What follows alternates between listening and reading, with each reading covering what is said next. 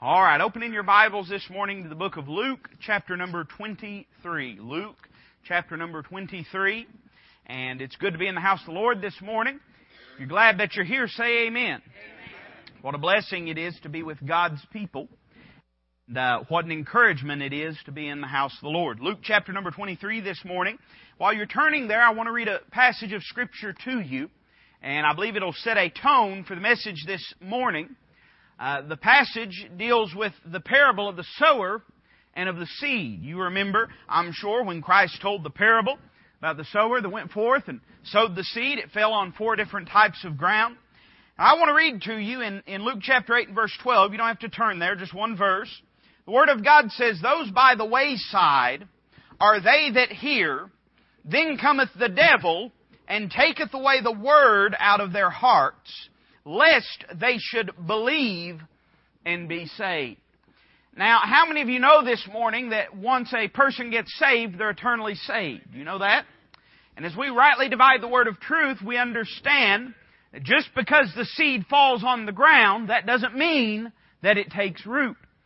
4 different types of responses or types of ground are spoken of in Luke chapter number 8. One of these is the wayside ground. Commentators would tell you, and we'll get to preaching here in a moment, but I want to set the tone for the message. Commentators would tell you that the wayside was that area that had been trampled down, that had been oft-trodden upon, well-traveled, in which it is difficult for the seed to take root. The Bible describes people who have heard everything, heard it plenty of times, heard it so much that it seems difficult for the gospel to penetrate their hearts. But I'm thankful that God can do a work in people like that, aren't you? My greatest fear is that our churches, and I don't know if this is true about ours, maybe, I suppose only the judgment seat of Christ will tell us when we arrive there, but one of my greatest fear is that our churches are full of wayside people. People that have heard the gospel and heard the gospel and heard the gospel. Now, don't misunderstand me. I'm not saying the world is saturated with the gospel. There's plenty of people that have never heard the name of the Lord Jesus Christ. But I'm afraid that many times our churches are full of people that have never come to a saving knowledge of Jesus Christ, but they could recite to you the gospel front ways, back ways, sideways, and every way that you could imagine it. They are wayside people. They think because they've heard it a bunch that that's enough. I'll have you know that salvation doesn't come by osmosis. Amen? Salvation doesn't come by just being in the vicinity of the preaching of the gospel. You must receive the Lord Jesus Christ as your Lord and Savior. So this morning in Luke chapter number 23, I want to preach about a man that I believe that this had somewhat happened to. And there's a phrase that is of great interest to me. Let's begin reading in verse number 1. The Word of God says, "And the whole multitude of them arose and led him unto Pilate." Now, you know where we're at just by that one verse. We're at the crucifixion scene. "And they began to accuse him, saying, We found this fellow perverting the nation and forbidding to give tribute to Caesar, saying that he himself is Christ, a king. And Pilate asked him, saying, Art thou the king of the Jews? And he answered him and said, Thou sayest it. Then said Pilate to the chief priests and to the people, I find no fault in this man. And they were the more fierce, saying, He stirreth up the people, teaching throughout all Jewry, beginning from Galilee to this place. When Pilate heard of Galilee, he asked whether the man were a Galilean. And as soon as he knew that he belonged unto Herod's jurisdiction, he sent him to Herod, who himself also was at Jerusalem at that time. And when Herod saw Jesus, he was exceeding glad. Now, not for the right reasons. For he was desirous to see him of a long season, because he had heard many things of him, and he hoped to have seen some miracle done by him. Then he questioned with him in many words, but he answered him nothing." Can I pause there and just say this? This is the only man that Christ wouldn't speak to. You say, why wouldn't Christ speak to him? Because the Lord had already given him a voice in the person of John the Baptist. And He took his life.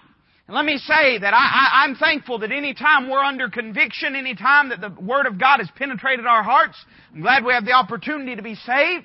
But you may find this, that if you push God away and push Him away and push Him away, do everything you can to snuff out the voice of God in your life, You may find a time when you look for the voice of God and can't find it.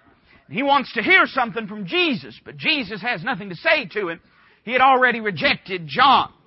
It says in verse number 10, "And the chief priests and scribes stood and vehemently accused him. And Herod with his men of war set him at naught and mocked him and arrayed him in a gorgeous robe and sent him again to Pilate. And the same day Pilate and Herod were made friends together, for before they were at enmity between themselves.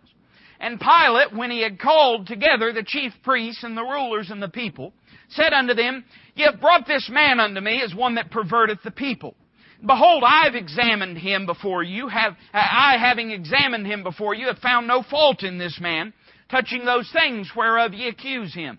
No, nor yet Herod, for I sent you to him. Lo, nothing worthy of death is done unto him. I will therefore chastise him and release him. For of necessity he must release one unto them at the feast. And they cried out all at once, saying, Away with this man, and release unto us Barabbas, who for a certain sedition made in the city, and for murder was cast into prison. Pilate, therefore, willing to release Jesus, spake again to them. But they cried, saying, Crucify him, crucify him. And he said unto them the third time, Why? What evil hath he done? I have found no cause of death in him. I'll therefore chastise him and let him go. And they were instant with loud voices, requiring that he might be crucified. And the voices of them and of the chief priests prevailed. And Pilate gave sentence that it should be as they required. And he released unto them that for sedition and murder was cast into prison, whom they had desired, but he delivered Jesus to their will. Let's read verse 23 once more, and I want to take notice of a phrase that's used. The Bible says, And they were instant with loud voices, requiring that he might be crucified. Notice this, and the voices of them and of the chief priests prevailed. Let's pray together. Heavenly Father, Lord, I thank you for this privilege, this honor, and this opportunity to stand in your pulpit. Lord, I pray that you'd speak to the hearts of your people. Lord, speak to the hearts of those that are not your people this morning. Lord, if there's any amongst us that are lost and undone, alienated from the fellowship of your Son Jesus Christ, estranged from salvation, pray that today, before it's everlasting too late, you would convict their hearts. I pray and I ask that they would respond in obedience, that they would accept your Son. Lord, bless your people and bless your word to our hearts. We love you. We ask all this in Christ's name. Amen. Thank you. I want you to notice again the phrase at the end of verse 23. The Bible says, And the voices of them and of the chief priests prevail. I want to preach to you for a few moments this morning on the thought that the voices prevailed. Do you know we live in a time where there's lots of voices? Turn on the TV sometime, you'll hear lots of voices. If you tuned in to the National Prayer Breakfast, you heard lots of voices. Let me just say this. I'm sure I wouldn't cross every T and dot every I with any race car driver, amen? But I'm thankful somebody gave the gospel to the president, aren't you? Because he needs to hear it. He needs to be born again. You say, well, you have no right to say that, preacher. Well, by his own testimony, he has not accepted the Lord Jesus Christ. We ought to pray for him. Pray for his salvation. Pray for the salvation. Let me say this, that you'll go a lot further complaining to God about them than complaining to somebody else about them. We ought to pray for our leaders. There's lots of voices in the world that we live in today. Why, you can find religion of any type, of any flavor, of any manner that you wish to. But in this world of competing voices, I think there's a grand and great danger that we be drawn away from the simplicity that is in Christ.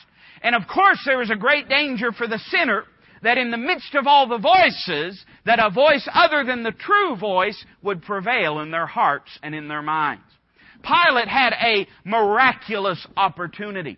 Do you understand? And I don't mean the opportunity to let Jesus go. Of course he had that opportunity. I'm thankful he didn't.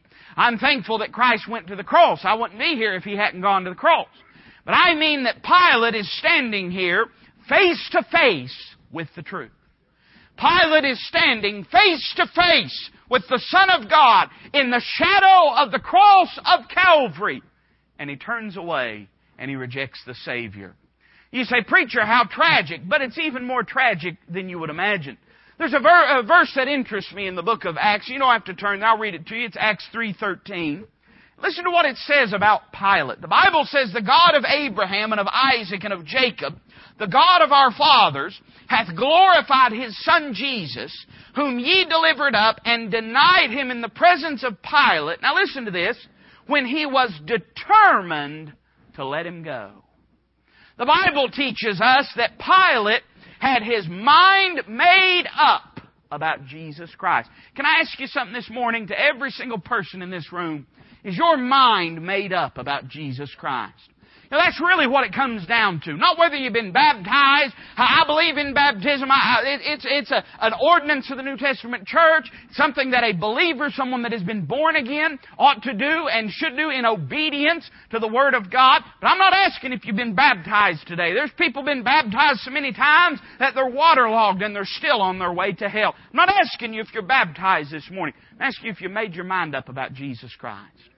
I'm not asking you if you're a church member this morning. I believe in church membership. I'm a member of a church. Amen? It's just a real thing. Whenever I went, we didn't mail it off whenever I came to Wall Ridge. I mean, there was no sense in it. I went to the associate pastor at the church where I had been the youth pastor. What a surreal feeling to be standing there getting your church letter. And he says, why? And you say, well, I'm going to pastor there. I probably need to belong there. Amen? I believe in church membership. I believe you ought to be a church member. I believe God plants every believer in a Bible-believing church. And I believe if you got the opportunity to go to one, if you're under the sound of my voice, I don't mean it in arrogance, I don't mean it to be a braggart, but you've got a Bible-believing church, then you ought to be a member of a Bible-believing church. I'm not asking you if you're a church member this morning. I'm asking you, have you made your mind up about Jesus Christ? On and on we could go. I'm not asking you if you've done good works. I'm asking you if you've made your mind up about Jesus Christ. I'm not asking you if you're a well-liked person. I'm asking you if you've made your mind up about Jesus Christ. Have you accepted Christ as your personal Savior this morning? You say, preacher, I've been saved 25 years. This message isn't for me. Listen to me this morning, brother. Then you pray for whoever it is for, because in a group this size, it certainly will not be a stretch of the imagination to believe there might be somebody in this room in need of Christ's salvation. Pilate is a man who's heard many things. Pilate is a man, though he's not well educated in the matters of Judaism. Pilate, as a public official, no doubt he had traveled, he had been around, he had heard many things. There, face to face with Jesus Christ, his mind is made up, he knows what he's going to do, but then something changes. The Bible tells us, you can see it in Pilate's actions. Did you notice it when we read in our text? I'm not sure which verse it's in. You can find it there. Where it says that Pilate went to them the third time. Pilate was trying to do everything he can. Now, Pilate had it within his authority to release Jesus. Can I say this? There's not a person in here that salvation is too hard for you. Oh, let me say it again. I don't. That must have went out that door and not got back there any. There's not a person in here that salvation is too hard for you. You have it within your capacity to accept Christ. I had it as a 10-year-old boy. I had it within my capacity to accept Christ. Because it's not about good works, not about church membership, not about baptism, not about being well-liked, not about giving money, but merely about confessing ourselves a sinner before the Lord Jesus Christ and asking Him to forgive us and come into our hearts. Everybody in here, it's within your authority. In fact, you are the only person that has the authority to make this decision about your life. Your parents, your children, your spouse, your siblings, your boss, your coworkers, nobody can make this decision but you. You and you alone have the authority to make this decision about your life. Pilate had the authority to do so. It's not that Pilate couldn't, but all of a sudden, he's got his mind made up. He knows what he's going to do, and the voices start rolling in. And there might be somebody in this room who God has pricked your heart. You know something's missing in your life. You know what is missing in your life. But as God convicts your heart and as your will begins to crumble, all of a sudden the voices start coming in. And pretty soon you do what you've done time and time again. You say, no, just like Pilate did. You wash your hands of it and you turn away. I want to preach to you for a few moments about some things I see in Pilate's life that we've read in this text. I want you to notice them with me. I want you to notice first off the caution that prepared His heart. There were some things going on in Pilate's life that we can see. God put some things in Pilate's way to prepare him to be face to face with the Savior. And I want to show them to you. You don't have to turn there, but in Matthew 27, we have a parallel account of this. And there's a detail that's mentioned here that's not mentioned in the other Gospels.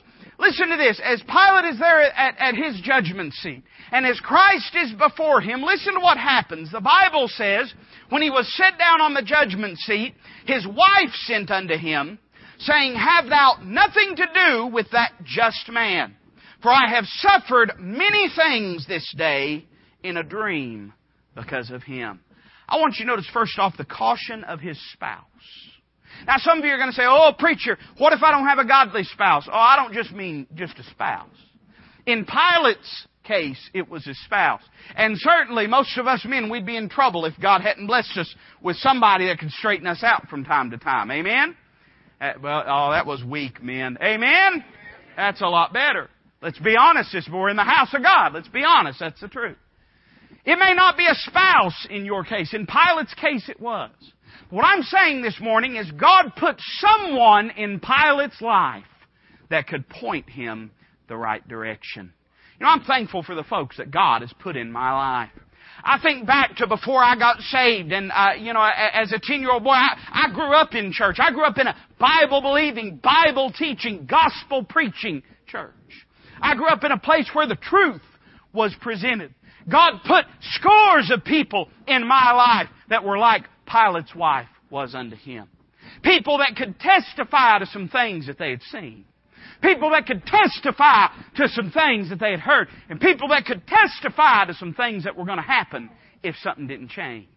Pilate's wife sends word and says, listen, you're on dangerous ground aligning yourself against this man. Can I say this morning, if you had somebody in your life that loved you enough to look you square in the eye and say you're on dangerous ground if you die without Christ, you ought to praise God for it. If you've never had anybody in your life that loved you enough to do that, let me this morning love you enough to say that if you die without Christ, you're on dangerous ground. If you're living without Christ, you're on dangerous ground. The sinner is but one missed heartbeat from an eternity in hell. The lost person is but just a moment, just a mishap from an eternity in damnation. Jonathan Edwards said it this way in his famous sermon, Sinners in the Hands of an Angry God. He likened the sinner to a spider dangling by a web over the flames of hell. And but just a moment of a flame leaping up and severing that cord, that thin silk, just a moment and he could perish. Let me say that for the sinner today, you're but just moments. But just moments. You say, you don't know what's going to happen, preacher. Yeah, and you don't either. You may have 100 years. You may not have 100 seconds. And if God's put someone in your life that loves you enough to tell you the truth, you ought to listen to them. Because God's doing something in your life and He's trying to prepare you for something. I want you to notice first off the caution of his spouse. I want you to notice secondly the caution of the Scriptures. Now you can turn here with me in John chapter 18. I want to read to you a few passages of Scripture. We have it briefly related in the text in front of us. There in verse number 3, where it says, And Pilate asked him, saying, Art thou the King of the Jews? And he answered him and said, Thou sayest it. But that's just a brief synopsis of the interaction that took place. In John chapter 18, look with me at verse number 33 for a more full example and explanation of it. The Bible says this, Then Pilate entered into the judgment hall again, and called Jesus and said unto him, Art thou the King of the Jews? Jesus answered him, Sayest thou this thing of thyself, or did others tell it thee of me? Pilate answered, Am I a Jew? In other words, he's saying, should I know something like that? Thine own nation and the chief priests have delivered thee unto me. What hast thou done? Jesus answered, My kingdom is not of this world. If my kingdom were of this world, then would my servants fight, that I should not be delivered to the Jews. But now is my kingdom not from thence. Pilate therefore said unto him, Art thou a king then? Jesus answered, Thou sayest that I am a king. To this end was I born, and for this cause came I into the world, that I should bear witness unto the truth. Every one that is of the truth heareth my voice. Boy, that's pointed preaching, isn't it? Think about it in the context. Pilate is saying, what's the truth? How do we know the truth? He says, if you're of me, you'll know the truth. In other words, he's saying if you get born again, then you'll know what the truth is. Everybody wants to understand the Bible before they ever get saved. Friend, you might as well try to explain physics to a dead man. You might as well do your best to explain the sunset to a blind man. You might as well do your best to sing a beautiful song to a deaf man. You'll never make any ground getting in theological arguments with a spiritually dead person. They've got to be born again before they're really going to understand these truths. And he says to him, if you knew me, if you were of me, then you would have heard my voice. Verse 38, Pilate saith unto him, what is truth? And when he had said this, he went out again unto the Jews and saith unto them, I find in him no fault at all. I want you to notice not only the witness of his spouse, but the witness of the Scriptures. You say, wait a minute, preacher, I don't see where Pilate had a Bible in his hand. Well, you must remember there's two words. There's the written Word. We have it before us today. I believe that we have it before us today. Don't you believe that? Let me tell you something. I don't believe what I've got is second grade or second rate, any old dusty manuscript sitting on some unsaved, lost, infidel theologian's bookshelf. I believe I have the living, breathing, infallible, inspired, and perfectly preserved Word of God. But then there's also the living Word. We find in John chapter number 1 that the living Word and the written Word, they're synonymous in nature. In the beginning was the Word, and the Word was with God, and the Word was God. The same was in the beginning with God. You say, well, that sounds good, and that sounds theological, but what does it mean?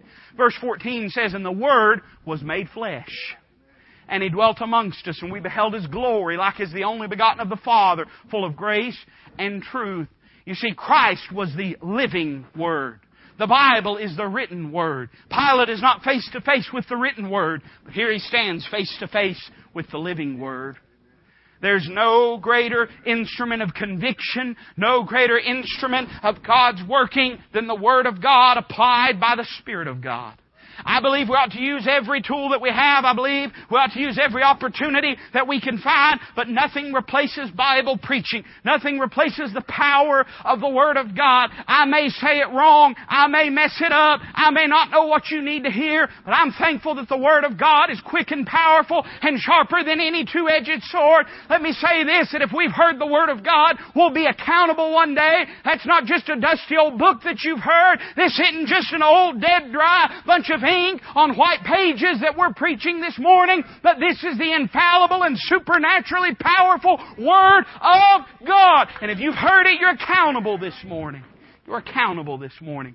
There's a witness this morning, and that witness is the Scriptures. Now I want you to notice a third thing. Now we're not going to have a text verse for this, but I believe that as we look at this passage, I don't believe it's difficult to see that there was the witness of his spouse and the witness of the Scriptures. But I want you to notice with me the witness of the Spirit. You say, whoa, preacher, what do you mean the witness of the Spirit?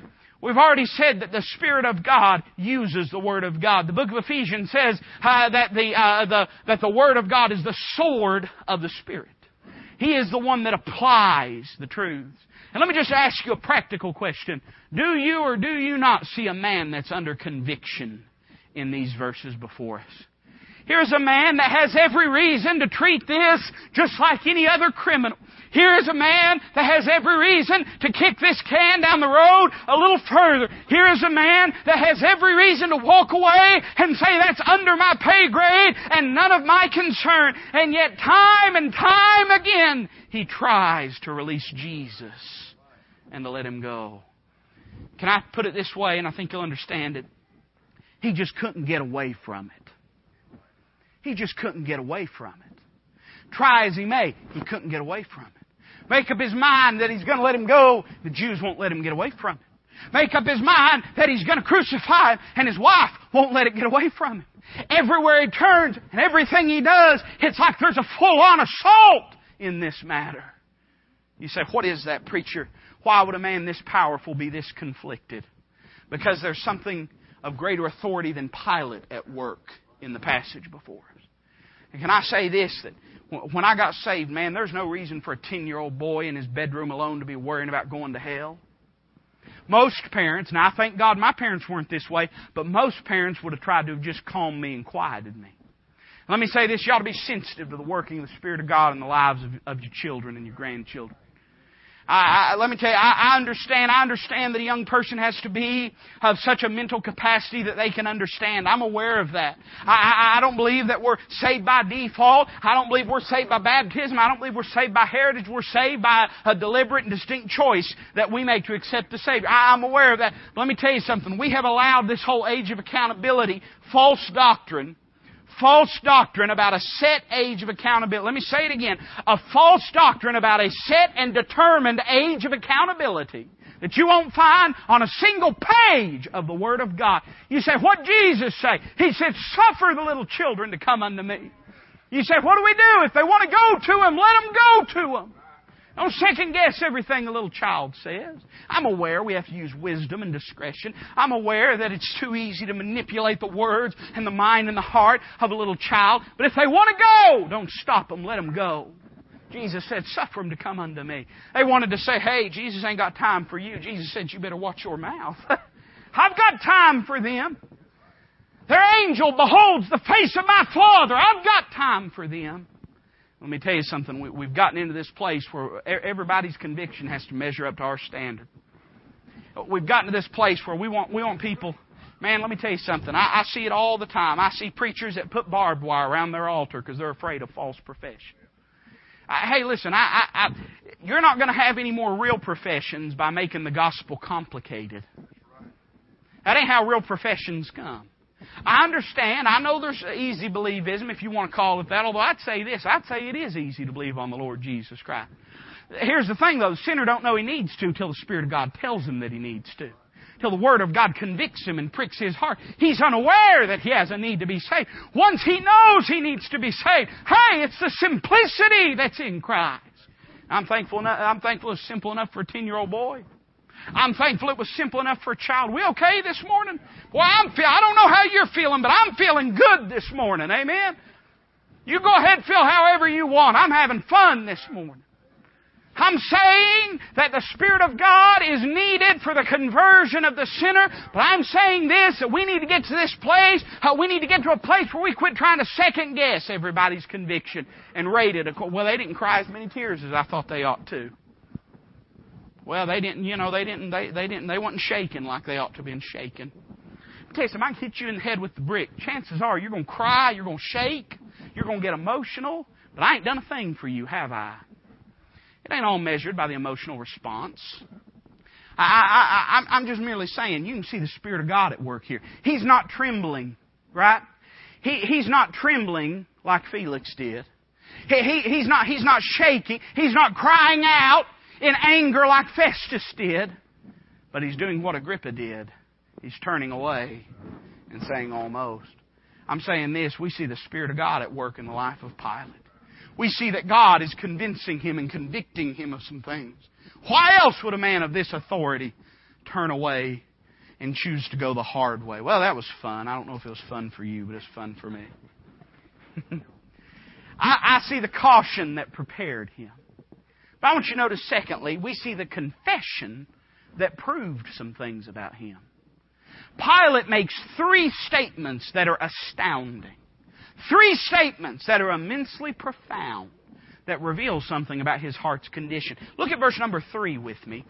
And look what he says. The Bible says, and Pilate asked him, saying, art thou the king of the Jews? Now Pilate asked that, said, are you the king of the Jews? Let me ask you something. Who's the Son of God? Is it Pilate or is it Jesus? It's Jesus. Whose words are perfect and infallible? Is it Pilate or is it Jesus? Pilate says, are you the king of the Jews? But listen to what Jesus says. And he answered him and said, thou sayest it. We read the fuller picture of this in John chapter number 18. What Christ is saying is, Pilate, you know that I'm the king of the Jews. Pilate, you wouldn't be asking me except you believed it. You ever had someone come up to you and just all of a sudden want to start talking about the Bible? You ever had that happen to you before? Somebody never talked to you about the Bible before. All of a sudden they pull a chair up to your desk, sit down, they say, let's talk about the Bible. They say, I got some questions. You say, what is that, preacher? That's God working in their life. They've got some questions now. Pilate says, art thou the king of the Jews? Jesus says, you're the one saying, I'm the king of the Jews. I want you to notice first off that he confessed his person. He confessed that Jesus was the king of the Jews. He confessed by virtue of that Jesus was the Messiah. Let me tell you something. You don't know a thing about Jesus until the Word of God pricks your heart. Oh, you may have a head knowledge.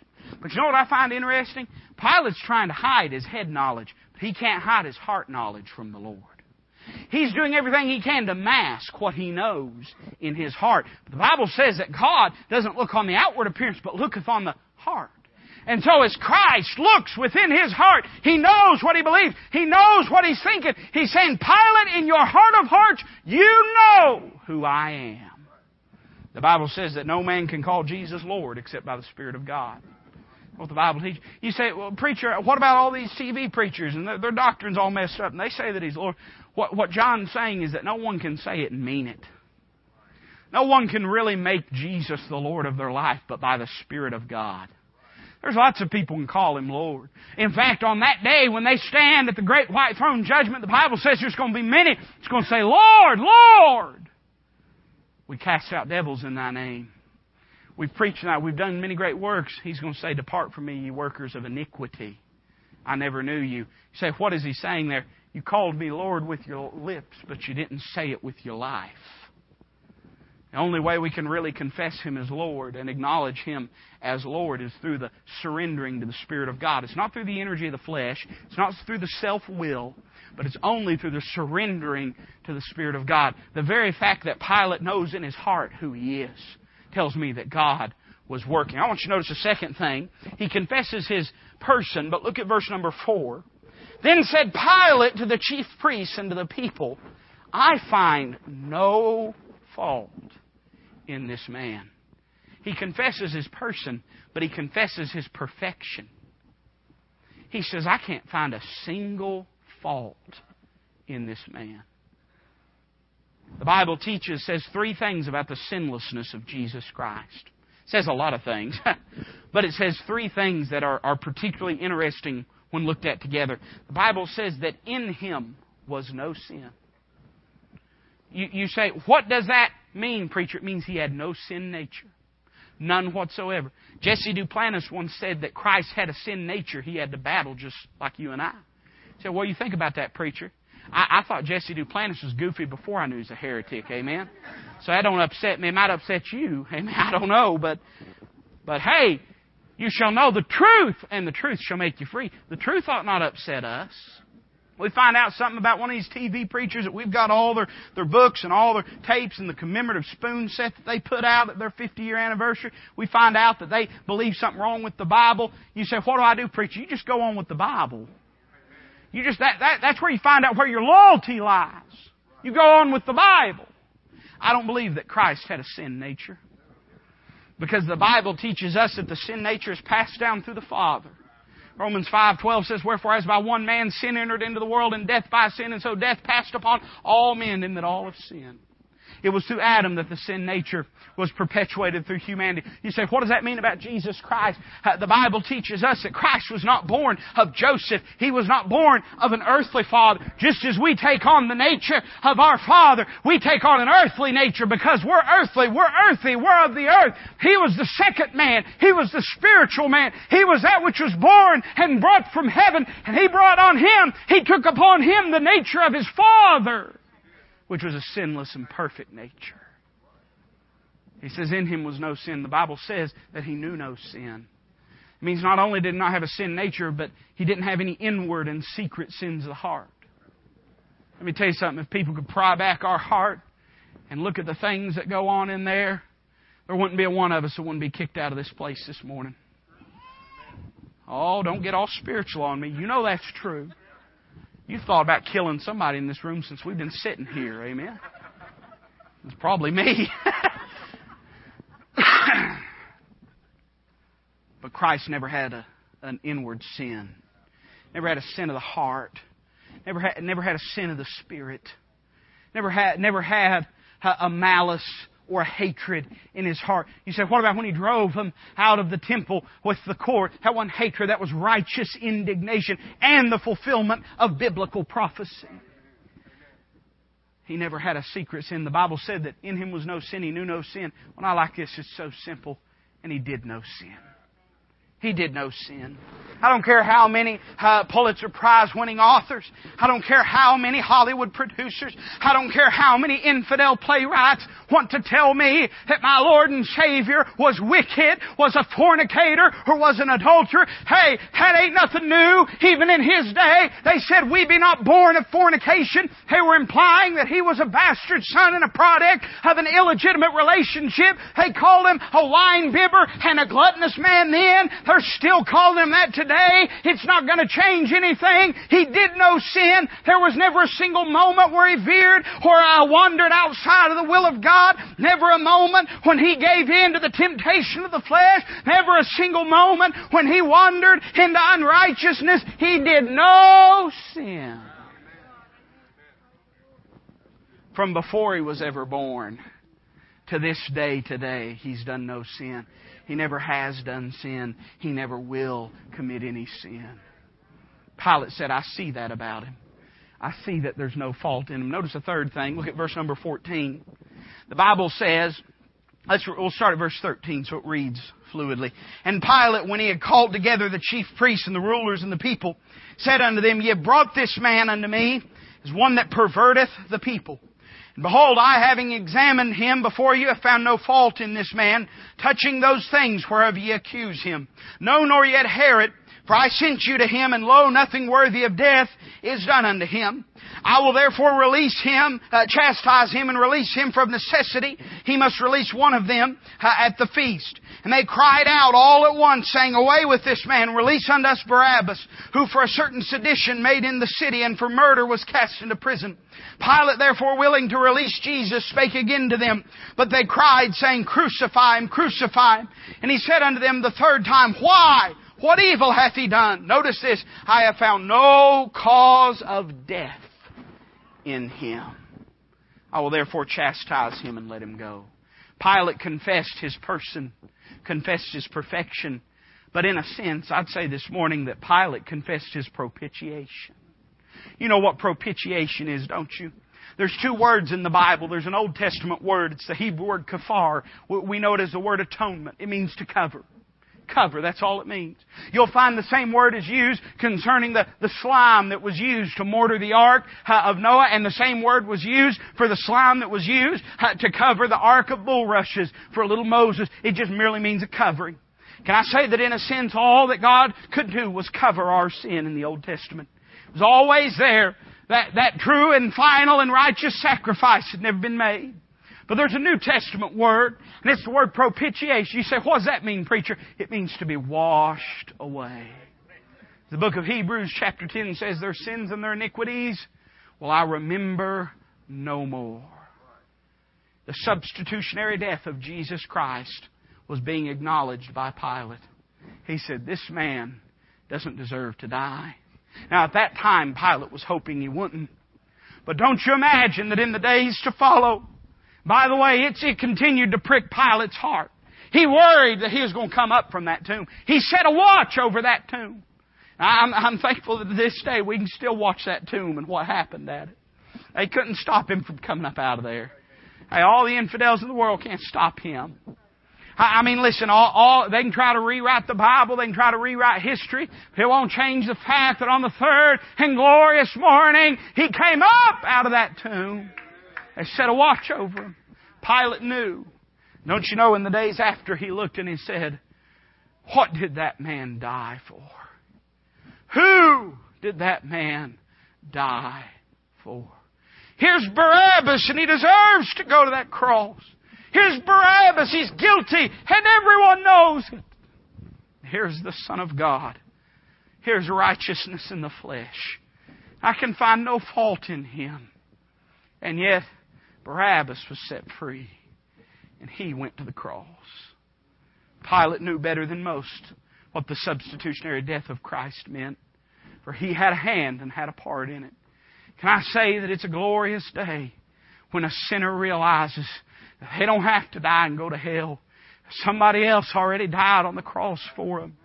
What a beautiful day when the sinner realizes he doesn't have to climb on that cross in his pride and in his self-righteousness and perish and die and spend an eternity in hell. For there's one that was perfect, there's one that was righteous, that went to that cross, that climbed upon there, that took their place so that they don't have to die and go to hell.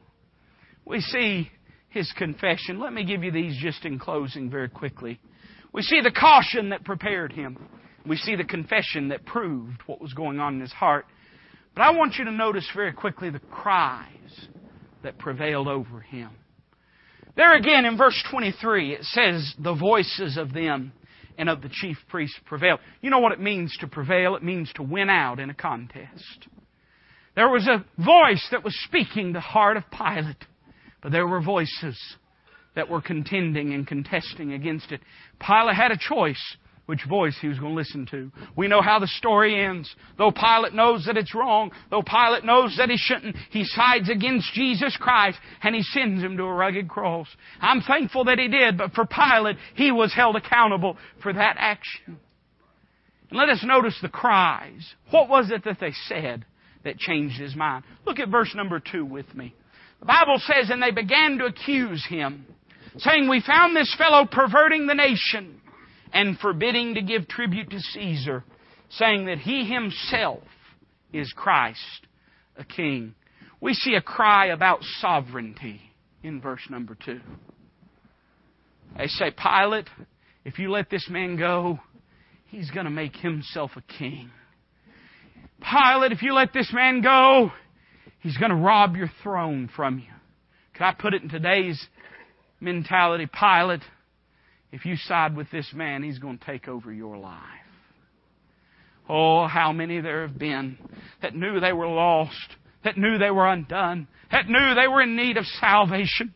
But then all of a sudden the devil comes along, speaking through the bullhorn of the world, speaking through the bullhorn of other lost individuals, and says, you get that religion that they're talking about. You get born again like they're talking about. You won't get to run your life anymore. You won't get to do what you want to do anymore. It's going to be a prison to you. It's going to be nothing but a ball and a chain and shackles around your feet.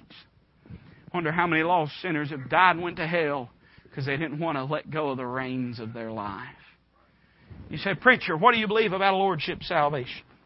I don't think anybody really said that. It's just you don't ask those questions and it's good for the sermon, so I have to ask them for you. You say, you preach a lordship salvation. I preach that Jesus Christ is the Lord. He's the Savior of all men, especially of them that believe. I don't think a sinner knows what he's getting into when he gets saved. I didn't. I don't think a sinner can look down the road and see what everything's going to mean.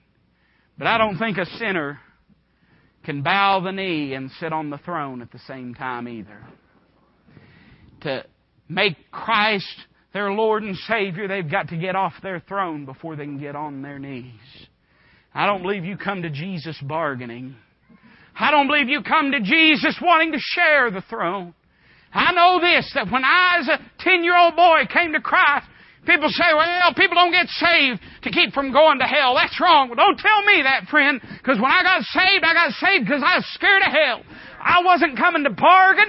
I wasn't coming to help Him save me. I was coming broken. I was coming helpless. And I was coming scared of damnation. I said, Lord, I can't save myself. Do that for me which I cannot do for myself.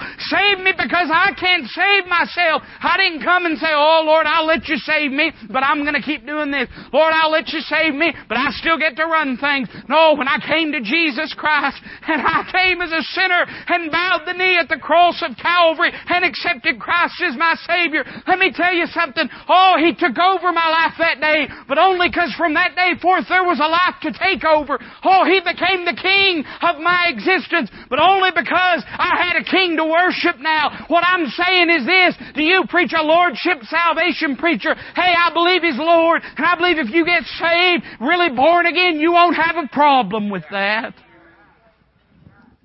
They had a cry about sovereignty. Said He's going to make Himself a king. Notice verse 5.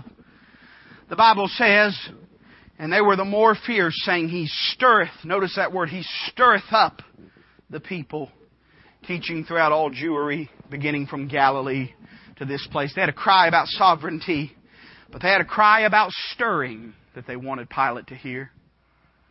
They said, Pilate, if you let this man go, you don't know the kind of mess that he's going to make.